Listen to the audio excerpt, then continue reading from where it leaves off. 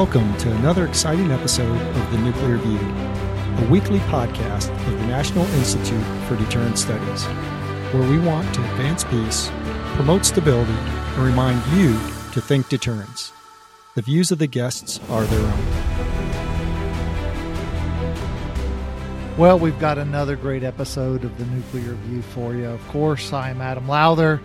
And as always, we have Curtis McGiffin, Jim Petrosky, and today we have a very special guest. Senior Master Sergeant Justin Jacobsen is joining us for the first time. He, of course, is an airman, and he is a security forces senior enlisted leader and spends a lot of his time, and this is one of the great things about Justin, is he also has his doctorate. And he is passionate about nuclear education and all things nuclear. So we thought we'd have him on the show because today's topic is nuclear education. Where are we? What do we need? You know, just a general discussion of what the options and opportunities are, and to get a sense of what our panel thinks. And of course, as you might know, the listeners who listen frequently, Curtis recently retired as the Associate Dean of the Strategic Forces College at the Air Force Institute of Technology, and he had responsibility for professional continuing education related to nuclear. And then Jim Petrosky, you might not know this because he went to this little, I can't even remember the name of it, some little technical school called Rensselaer Polytechnical Institute, where he got his PhD in nuclear engineering. And he was, for almost 2 decades, a professor of nuclear engineering. You can hear his sighs. He doesn't like my RPI jokes. And so he's, you know, he was on the faculty of AFIT for 20 years. And then I, of course, have spent most of my career in PME, teaching and leading on nuclear issues. So we've got a lot of experience and a lot of thoughts and a lot of passion built into this. And one of the things that we focus so much on PME, particularly officer PME. That's where the majority of the education happens. And then there are also university programs out there. There's a handful, not a ton. But we rarely talk about enlisted nuclear education. And this is something that for Justin, who's passionate about it, we thought it'd be perfect to come and talk about what he thinks, what's out there, and then what we might need. So with that long monologue, gentlemen, it's another great day for the Nuclear View. It is. Glad to be here. And welcome to you, Justin. Well, thank you. Thank you. I'm glad to be here as well. Hey, Jim, are you ever going to be okay with my RPI jokes, or is that just? Well, Adam, as many people have said before, and to the point of this whole discussion we have on workforce and knowledge, I'll just pass on to you that the concept of ignorance is bliss comes to mind. But since we're talking about education, maybe I could sort of open this up for Justin. But I've been involved in education. I actually taught at another important school, the United States Military Academy, where we also had a nuclear-focused education, and we did educate officers there as well. But what I found in learning about how the education systems work for the military as well as in civilian institutes is it's very hard to find an organization that is willing to take on the really important need for education about our nuclear weapons and nuclear weapon systems outside of the military academies. And so I think it was really exciting to have Justin step up, and maybe he can give us a little bit of information on his background. But the excitement here is that people are interested, and when they're interested, they're going to find a way. And so at the military academies, we get their interest because they're there for the military academy piece. But there are other avenues as well that might open this up. And so I think that's the important thing for NIDS, to get that breadth into the overall conversation. Yeah, if I could add to that before we get over to Justin here, is prior to leaving the Air Force, my last gig in uniform was as a assistant professor at the National War College. And while I was there, I started an elective on deterrence. They didn't have one there. And I'll tell you what, every one of my courses were full, not because of me, because the students found it interesting. They were interested to understand why deterrence is what it is. How does it work? Why does it work? And, after years and years of rotations to the desert in the global war on terror, I found that students were particularly interested in taking courses on war aversion. How do I avert war and not have to keep doing these deployments? Among them, and the uniformed guys I found were particularly interested in the State Department courses. Like, what are you guys doing? But I think that it is particularly interesting that there is a lot of misunderstanding of deterrence out there. And that's particularly because those in the disarmament community don't favor deterrence because it displays nuclear weapons in a positive light, and so they necessarily have to sort of discourage and talk down deterrence and its potential for war aversion, as it has for the last 70 some odd years. And so that's a challenge that I think we have to overcome, and that when you connect it to nuclear weapons. And so I think that is one of the most important parts of where we can make a difference in education. So Justin, as we, there's lots of opportunities for, officers across PME. And then, there's a handful of programs at MIT and at, K-State has a security studies and Missouri State, and there's a handful of programs that specialize in this. But for you as an enlisted security forces airman who wound up at a nuke base and then found that, hey, I kind of like this stuff, and then you wanted to go learn about it, what was that path for you to educate yourself? Because we don't have a ton of education out there that you can take advantage of. Right. So my path started in Minot, North Dakota, back in 2004, and I did that mission for about 6-7 years, and I liked it. I did a lot of neat stuff. Deployed to Iraq while I was there. I did a lot of neat stuff, as I said, for the nuclear enterprise, and then went to do the NATO strike mission in Vokel, in the Netherlands. And that learning about that was interesting because I did not know we conducted that type of mission over there. And so learning that aspect and how U.S. deterrence fits with our NATO allies was very interesting to me. And so when I left there, I went to Kirtland Air Force Base in New Mexico, and I worked at a place called the Kirtland Underground Munitions Maintenance Storage Complex, I believe, CUMSEC. And so I was just inundated with nonstop nuclear knowledge, I shall say, and learning how everything fit together was interesting, and I wanted to learn more. So anytime a class came up, I would try to volunteer and try to attend. So Kirtland was a great experience for me because you have Sandia National Labs is there, the Nuclear Weapons Center is there, and so you have a bunch of different organizations, and learning how it all fits together, all the different pieces from DOE and DOD was just totally interesting to me.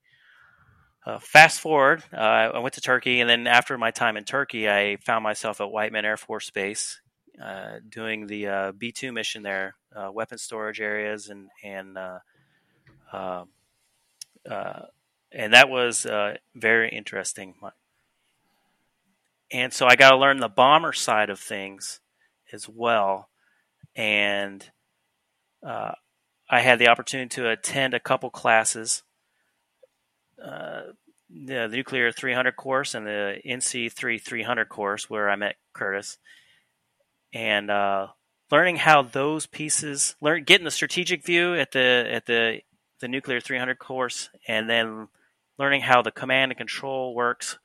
I just loved it, and it motivated me so much that I wanted to bring out to the rest of the nuclear enterprise of the security forces point of view, and we're here too. So, because it's a very important part of the enterprise, and it's something that shouldn't be overlooked, because without security, you can't do anything. And I think it's from an old Army field manual. The first priority of work is security. So that sets your baseline for everything, because without security, you can't conduct the operations that we need to as a nation to counter our strategic threats. So would you say that the majority of your education has sort of been learning on the job, OJT, on the job training, and just sort of your own personal reading?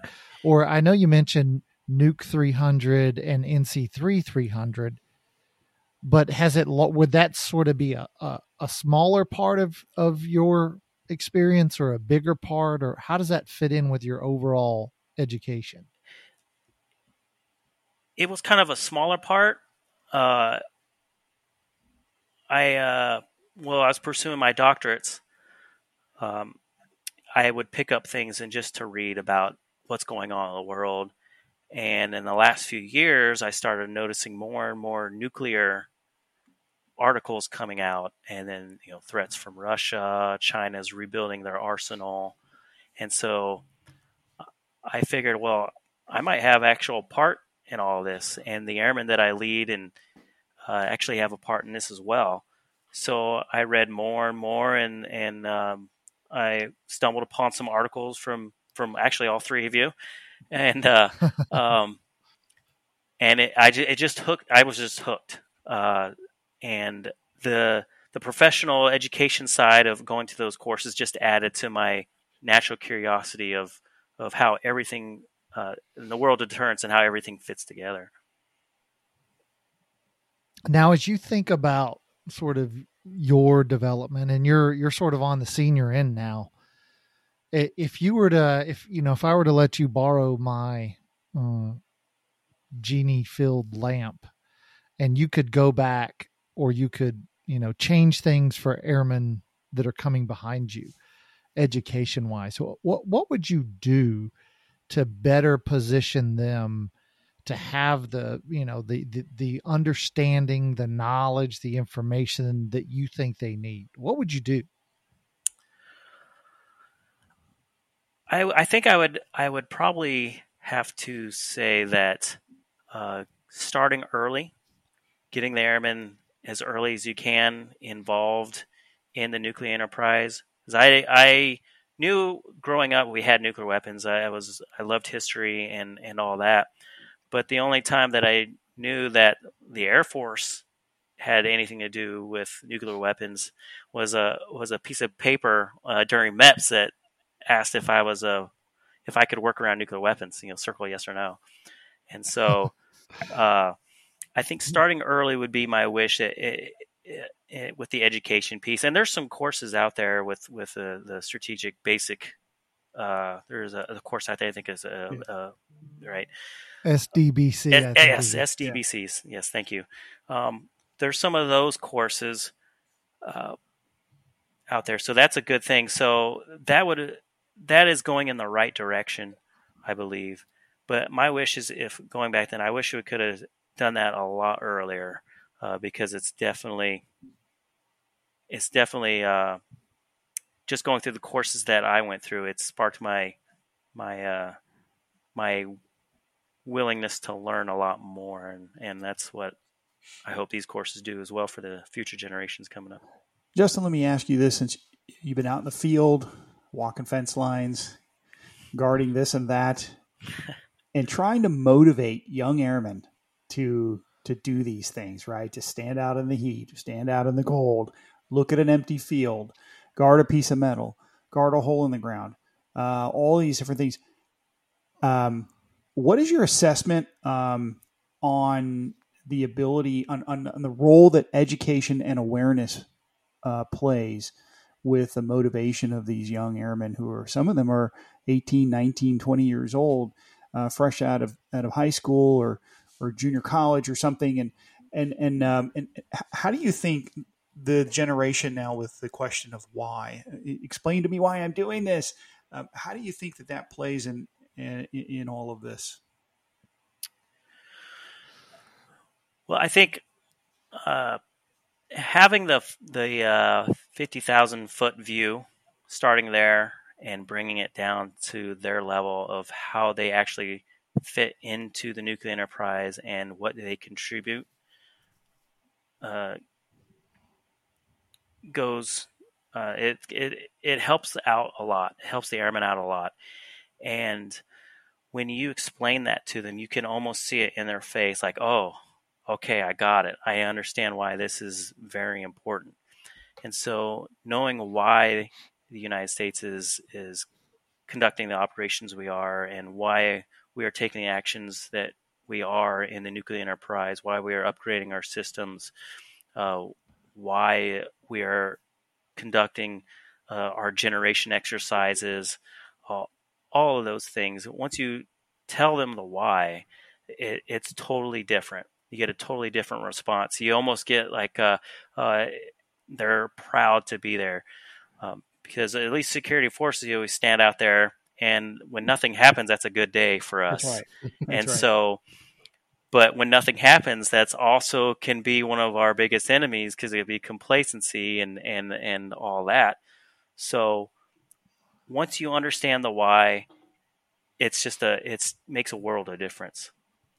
Excellent. Yeah, Justin, you mentioned that explaining the value and the why to the people that you are leading is important.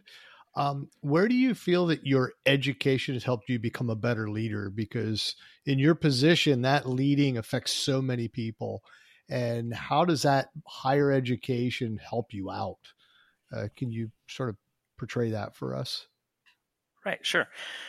So with my education level that I have, I'm able to bring in kind of the academic view of things, and tell the airmen of, hey, did you know that in 1950 or 1960, the nuclear enterprise did this, and give them that history and kind of that professor type of teaching, and sparking their interest into learning a little bit more about the nuclear enterprise. And then having the degrees I have, hopefully it serves as a motivator to those airmen, like, hey, I can do this too. I don't have to rely on my GI Bill. I can do it while I'm in, and get and pursue my education goals. So Sure. that's part of the reasons why I chose to get a degree, and some personal reasons as well. But I just hope that it is a motivator for them to want to know more about the nuclear enterprise and to pursue their educational goals, and they can do it too.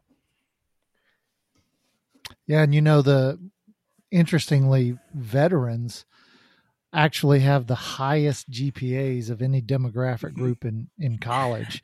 So they're well prepared, and then they're highly motivated. I know whenever I left the Navy, I was highly motivated to do something else.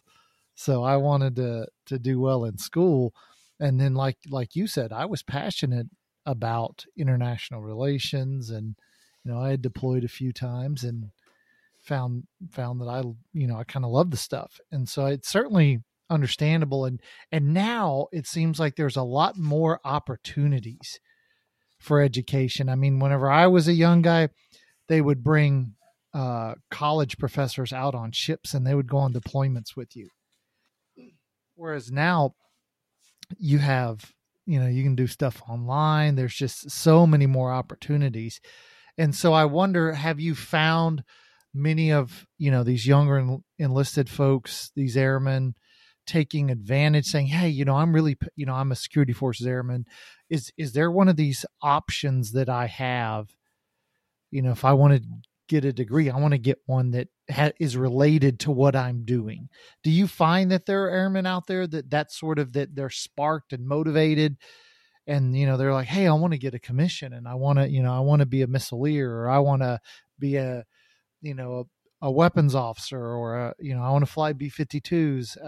Do you find that sort of that melding of experience, education, aspiration? Do you see that taking place? I do.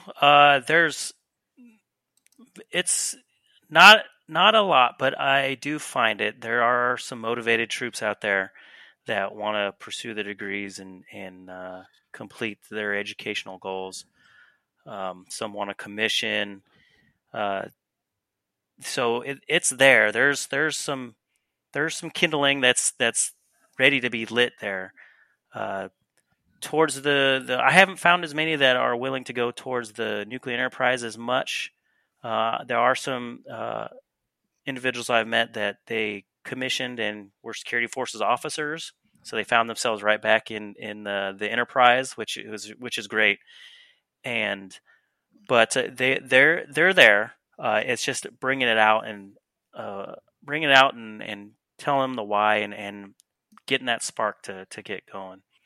So let me throw in here. I think it's interesting how this goes, because I think we as a nation see this as a challenge. Back in 2016, I know it's a little dated, but it's not that far off. The Council of Foreign Relations, in partnership with National Geographic, conducted a survey on what college-age students knew about the world. And, it may or may not surprise you to know that of the college students surveyed in this national survey, only 9% of the respondents knew anything about deterrence or nuclear proliferation, for that matter. I thought that was interesting. What was also interesting was that only 28% of the respondents knew that Japan was under a nuclear protection treaty with the United States, and in fact, 9% thought that China was. So these are the kinds of challenges, I think, that even in the undergraduate college level, that we may be missing some of this education at a national level. In 2019, there was a study done that said that out of all of the top 75 ranked public, private, and military institutions in the country, on average, 7 courses over a 2-year academic period were offered regarding national security kinds of education. But in the same area, between 19 and 30 courses were offered with regard to the topic of climate change, for example. And so when we find in these institutions both see climate and nuclear war as existential threats, but we may not be talking about both of those at the same level. Yeah, and as I go into schools, what I find is that I'm not there to make nuclear advocates, but I think people have to have an awareness of the national security aspects of the various activities that we're involved in, the treaties, the formation of the international relationships, and as Justin said here, the importance of security, which allows us to have the freedom of movement for transportation and communications and commerce that makes the United States way of life the way of life. And I think that's really important. And I want to speak as I speak to our audience, because I'm the technical guy and you guys haven't brought that up yet, but I'm going to bring it up. I'm the technical guy, but since we have developed NIDS and I have interacted on this basis, because I know a lot of people shy away from the nuclear side because they say, oh, it's too technical. It's too hard. There's math. You have to learn how to do exponentials and all that scary stuff.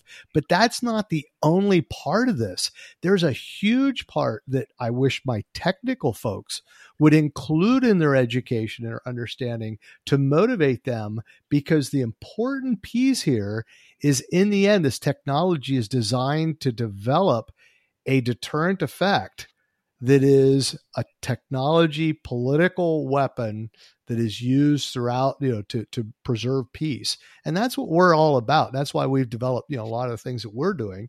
And I'm curious, Justin, as we're reaching out, you've mentioned some of the programs that have been developed since the 2008, 2009 period, where the leaders of the Air Force have gotten together and said, we need more education. We need more knowledge and awareness of the deterrence that is developed through the various components of the nuclear triad, for example, and our NC3 system and the whole nuclear enterprise. I'm curious how those have affected you as well, because you've been to those classes. And then more so, where might we be able to, approach those as an organization to make better awareness outside? I know that's a big question, but, I just wanted to pull the technical side to the piece to the side. So there's other pieces here that I think have motivated you. And I'm curious as to your thoughts and how those motivated you. Right. So, learning how it all fit together was one of my motivating factors. But as for those courses, I think to spread awareness to throughout all the ranks, because when I attended those courses, I was the only security forces member there, and out of the enlisted, I think I was one or four or so in each of those classes, and so it is neat to see other enlisted personnel in those classes, because then my hope is that they go back to their airmen and tell them, hey, I went to this course and it's great.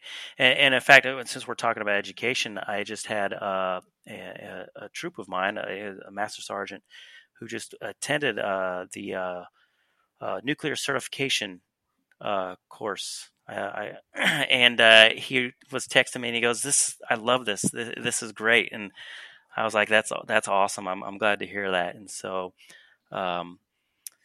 he's kind of hooked. He loves it. So he has an assignment to Georgia, but he's hoping that he can get back to the Enterprise later in his career. But that just goes to show once you spread that awareness and you tell people about, hey, these courses, there's some really good stuff in all these courses. And if they have an open mind and they like what they get out of it, they're hooked. Yeah, it's a great point.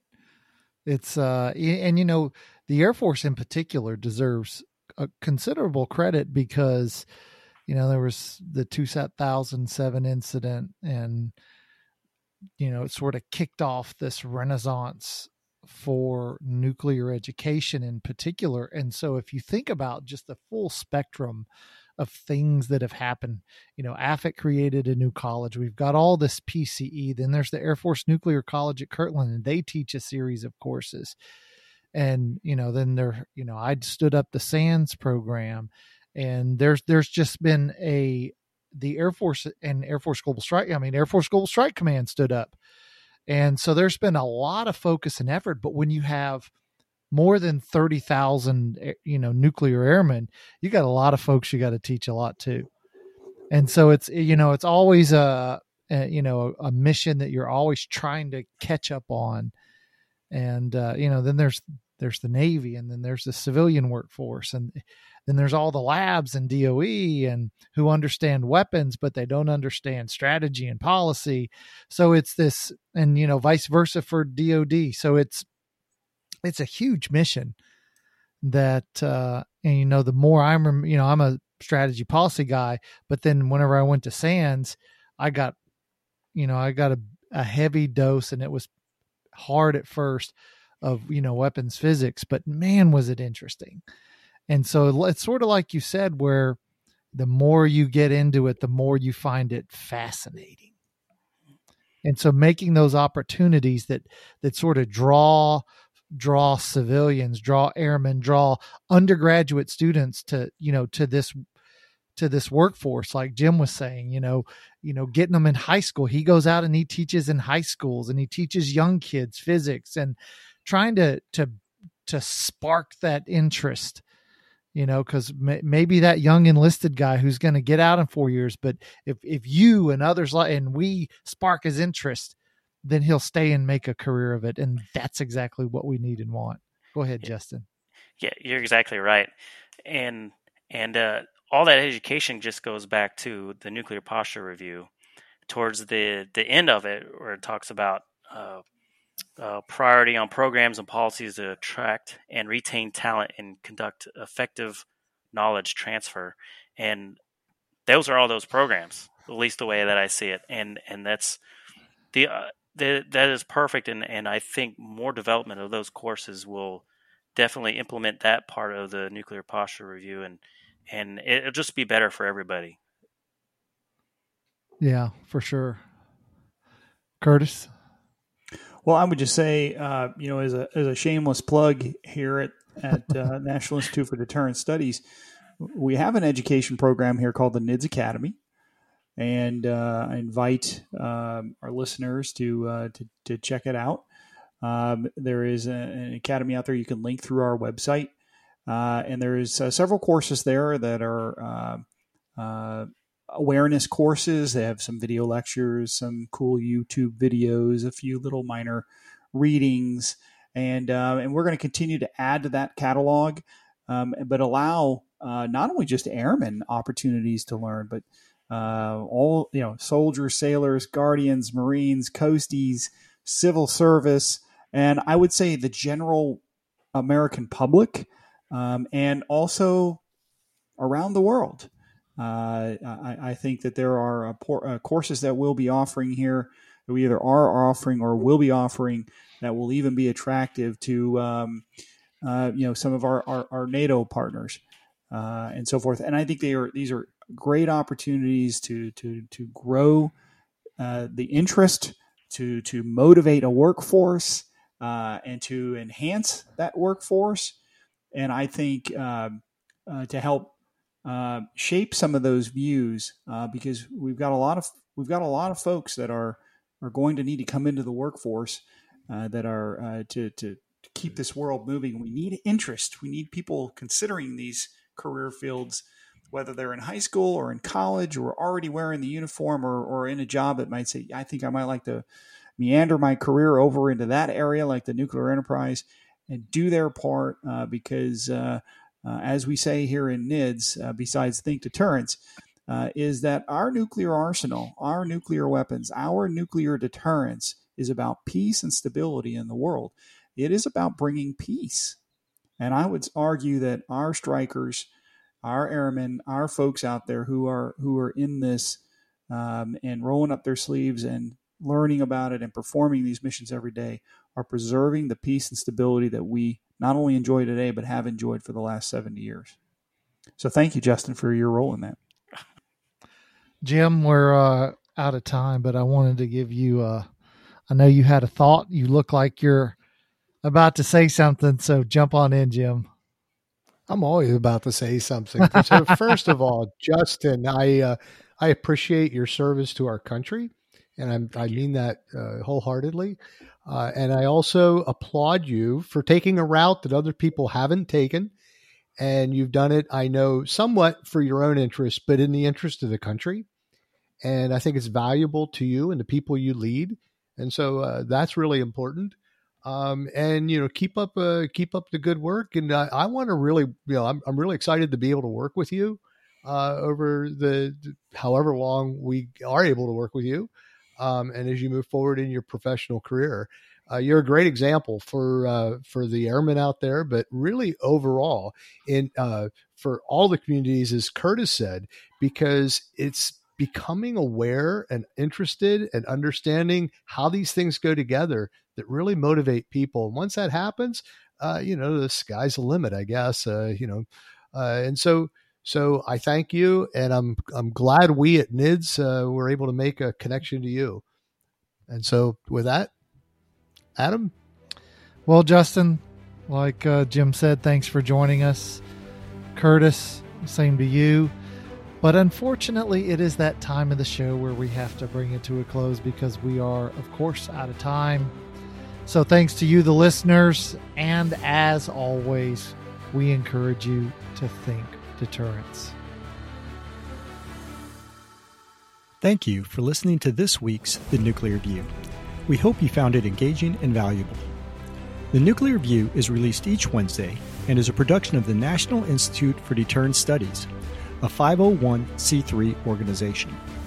We are dependent upon donations to provide our podcasts. Every donation helps keep this and many other deterrence-related activities happening and helps to bring about awareness of the peacekeeping value of U.S. strength and of our national deterrence. We occasionally answer questions from our valued listeners. If you wish to send us questions on a topic, please send your email to asknids@thinkdeterrence.com. That's asknids, one word, the @ and thinkdeterrence, one word, .com. If you enjoyed this show, check out our other weekly podcast, Nuclear Knowledge. You can catch all of our podcasts at thinkdeterrence.com under the Deterrence Podcast tab. We thank our producer, Kimberly Charrington, our sponsors, and all the fantastic members of the National Institute for Deterrence Studies for making this podcast possible. Stay tuned next week for another exciting and informative Nuclear View, where we want to advance peace, promote stability, and remind you to always think deterrence.